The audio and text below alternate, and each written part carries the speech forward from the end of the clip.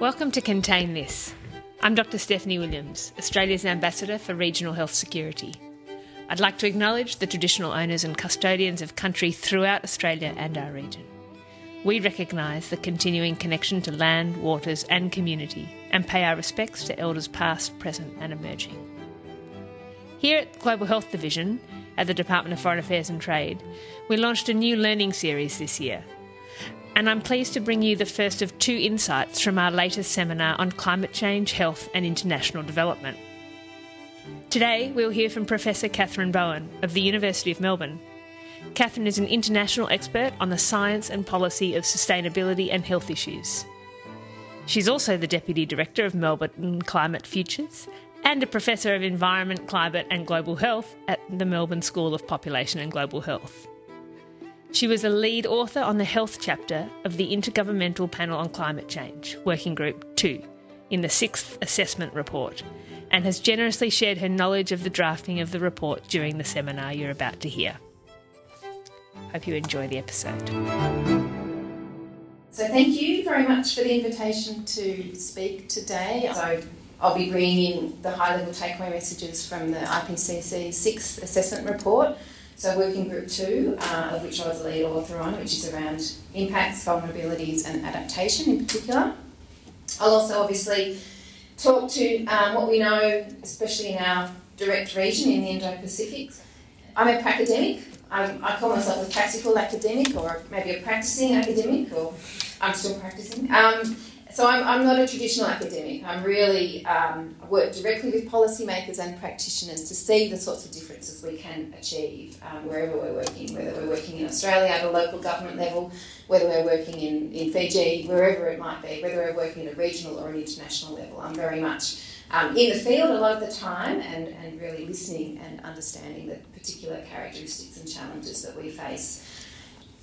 And again, just a note there that most of my work is international, and this is with a range of bilaterals as well as multilaterals, and as well as the big global financing mechanisms, which Paul might talk a little bit more about too.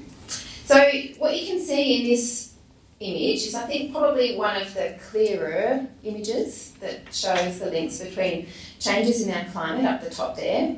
So, for example, rising temperatures, rising sea levels, increasing extreme events. And then you see the examples of health outcomes down the bottom there. So these range from injuries as a result of extreme weather events such as a flood or a cyclone, through to issues on water and food security, all the way through to social factors as well. So what we'd probably put issues around like migration into that category. So there's some of the examples of health outcomes that occur through exposure pathways such as extreme weather events, heat stress, air quality, and so on.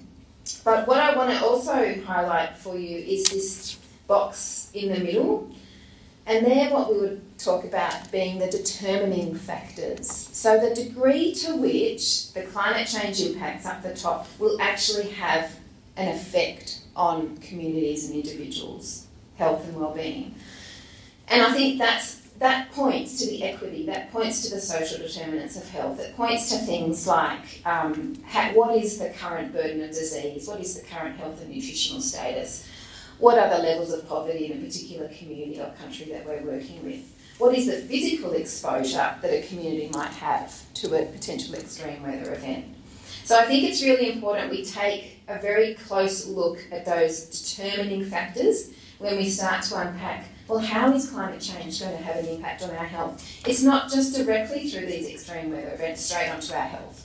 It's through these mediating factors such as governance, such as health issues, such as access to health systems and healthcare systems as well.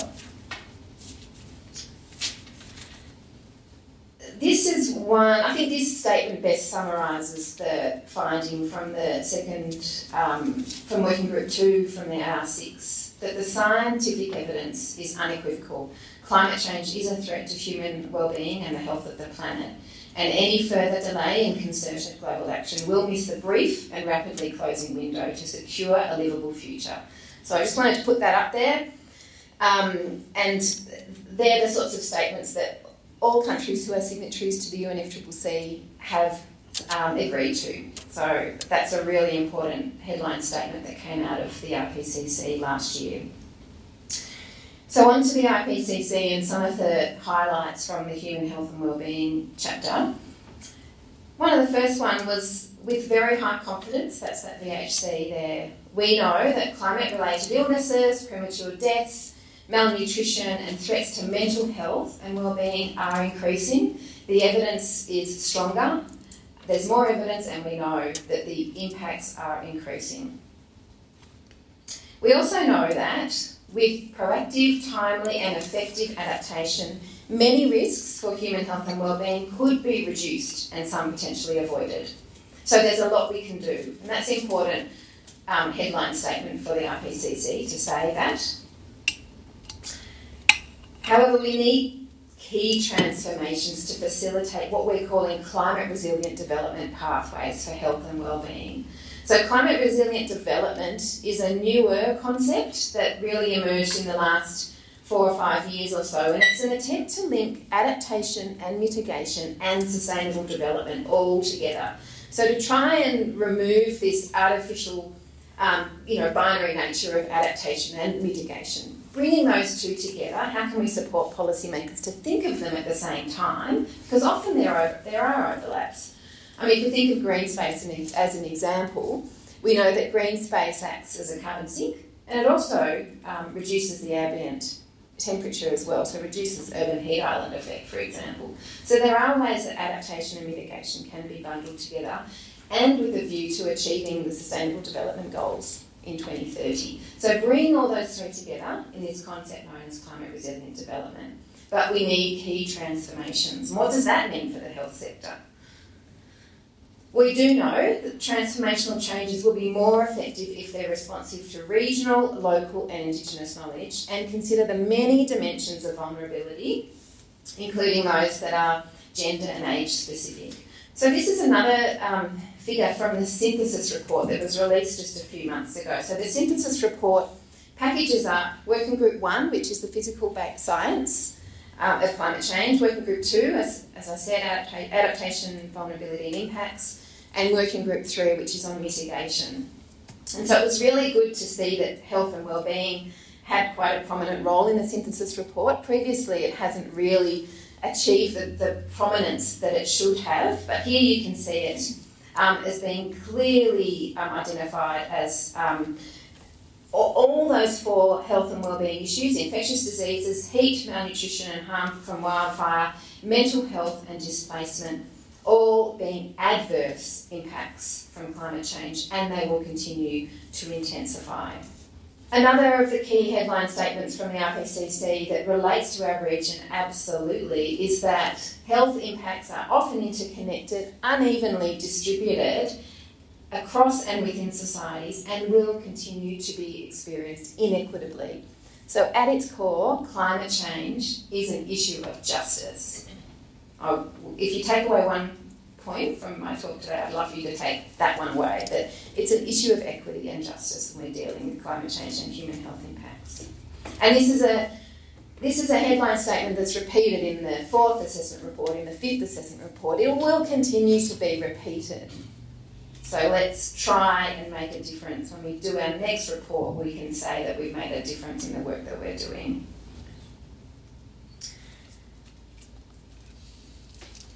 We also, in the report, noted we were able to assess the literature to quantify that 3.3 to 3.6 billion people live in hotspots of high vulnerability to climate change.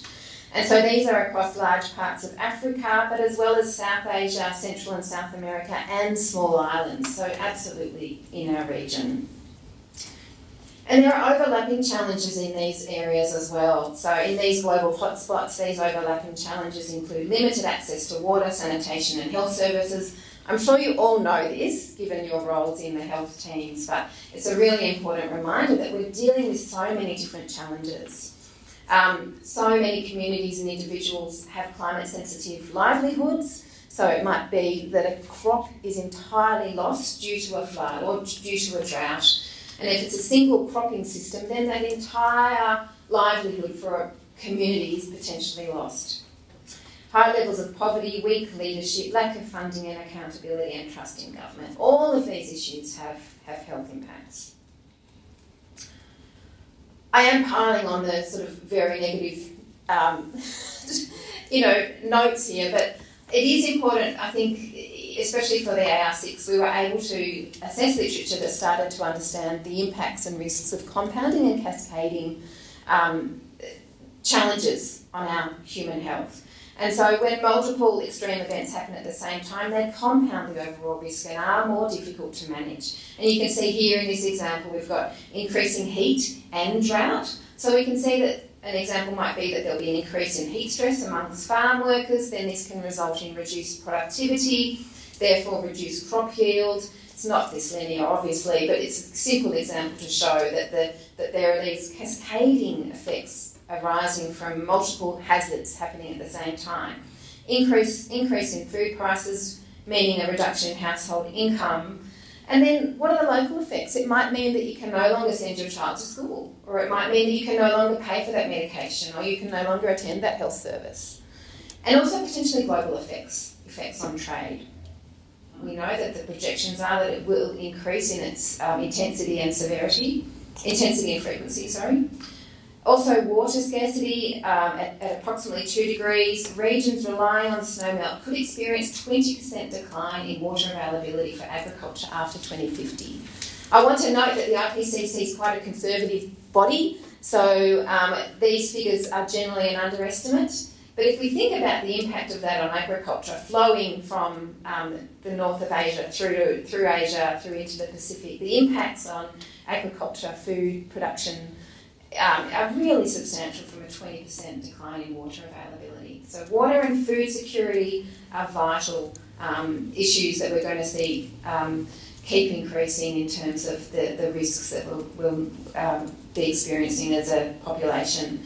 I've already talked about food security, I think, but the final one of the major future global climate risks is flood risk. And about 1 billion people in low-lying cities by the sea and on small islands will be at risk from sea level rise in the mid-century. And we know that's already a current threat in many parts of the region where we are. So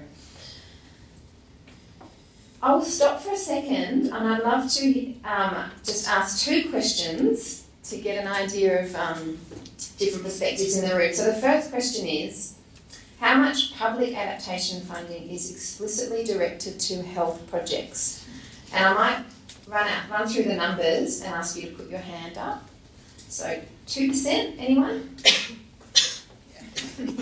8%? 22%? 34%? Wow, that's incredible. None of you are optimists at all. The answer is 2%. So well done to the 8%. You keep that as a KPI. But it's actually less than 2%. So it's an absolute major challenge that we have as a health sector. So yes, it's dire. It's really dire. We often get shafted because we're not a hard infrastructure issue. We're not water. We're not agriculture. We can't build much stuff. So investing in health is a long-term strategy, but we can show some quick wins. The second question is, of the countries surveyed, so there were 91 for the Lancet's Climate Change Countdown in 2021, how many had a national adaptation plan for health? So hands up, 35,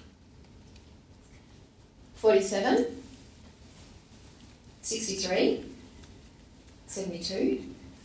My tricky numbers didn't even influence people to go for the far end. But anyway, it was 47. So I think most of you actually said 47, which is a bit over half, which is good.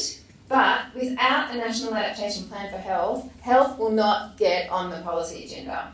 So the national adaptation plans as a whole that governments develop, they generally have sectoral contributions from health and agriculture and water and women's and urban and so on.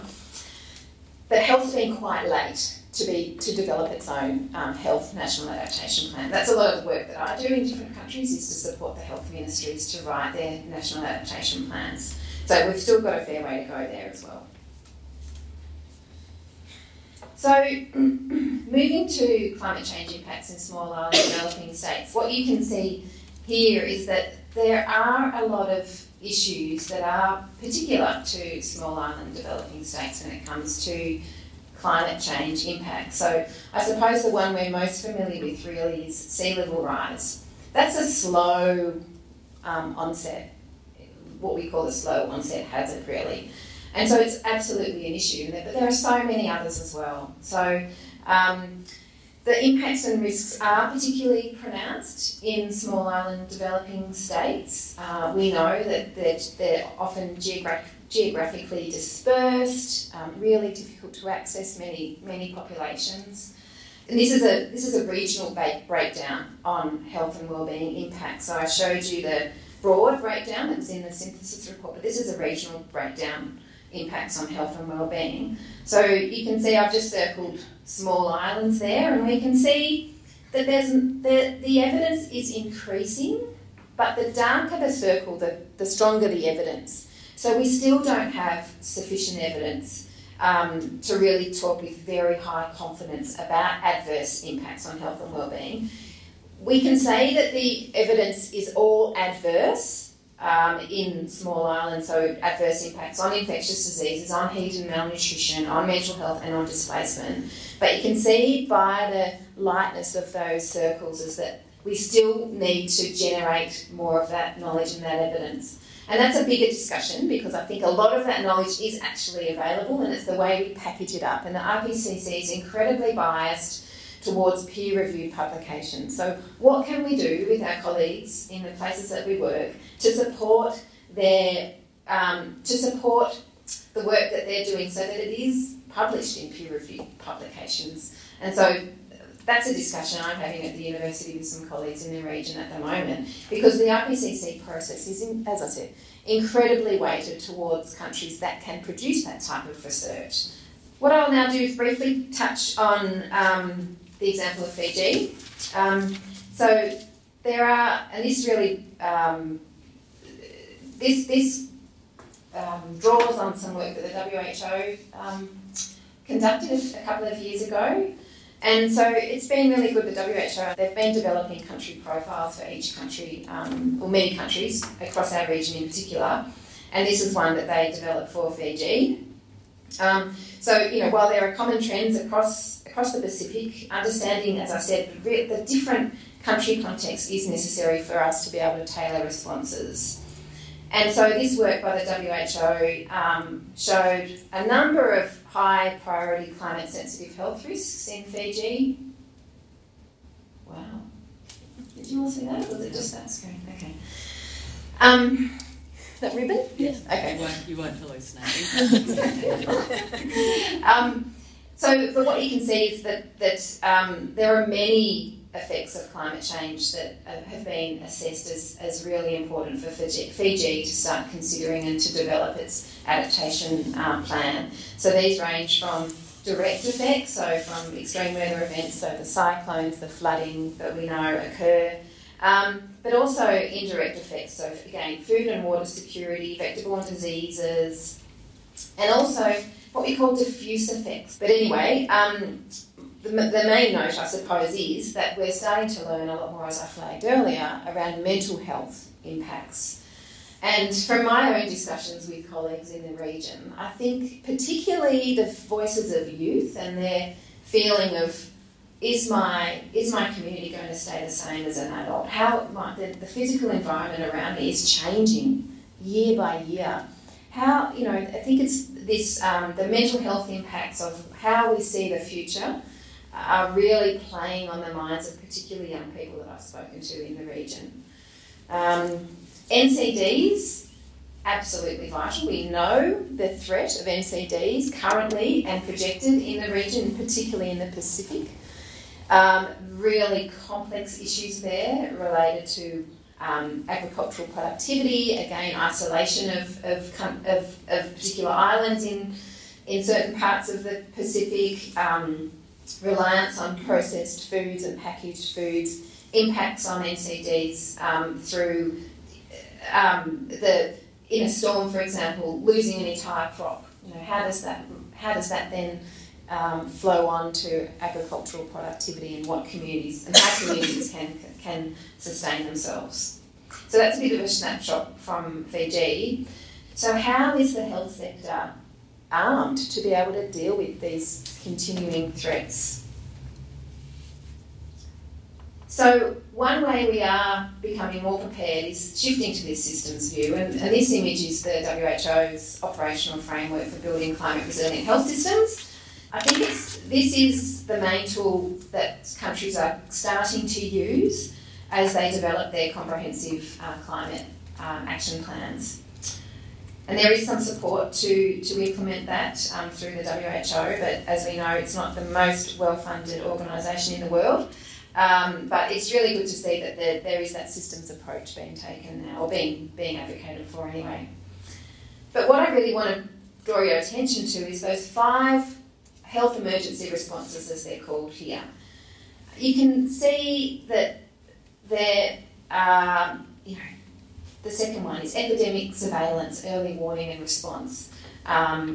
There's one here, special services for outreach and a mobile team. So these sorts of health emergency responses, they're basic strengthening of the health system. So yeah, it's really, really vital that we do look at climate change as a health system strengthening issue, and we include climate change lens when we're developing our health systems. And I've been given the wrap up, so I will just show you this last slide. And I like this one from the synthesis report. It's the only figure, I think, in an IPCC report that includes humans. So it's really good to see that we are in the image. But more seriously, it does show that the extent to which current and future generations will experience a hotter and different world depends on choices now and in the near term. So it's up to us. The choices we make, the work that we do, will determine whether we're going towards a very high future emission scenario or whether we do reach a very low future emission scenario. So with that, I'll leave you there. Thank you.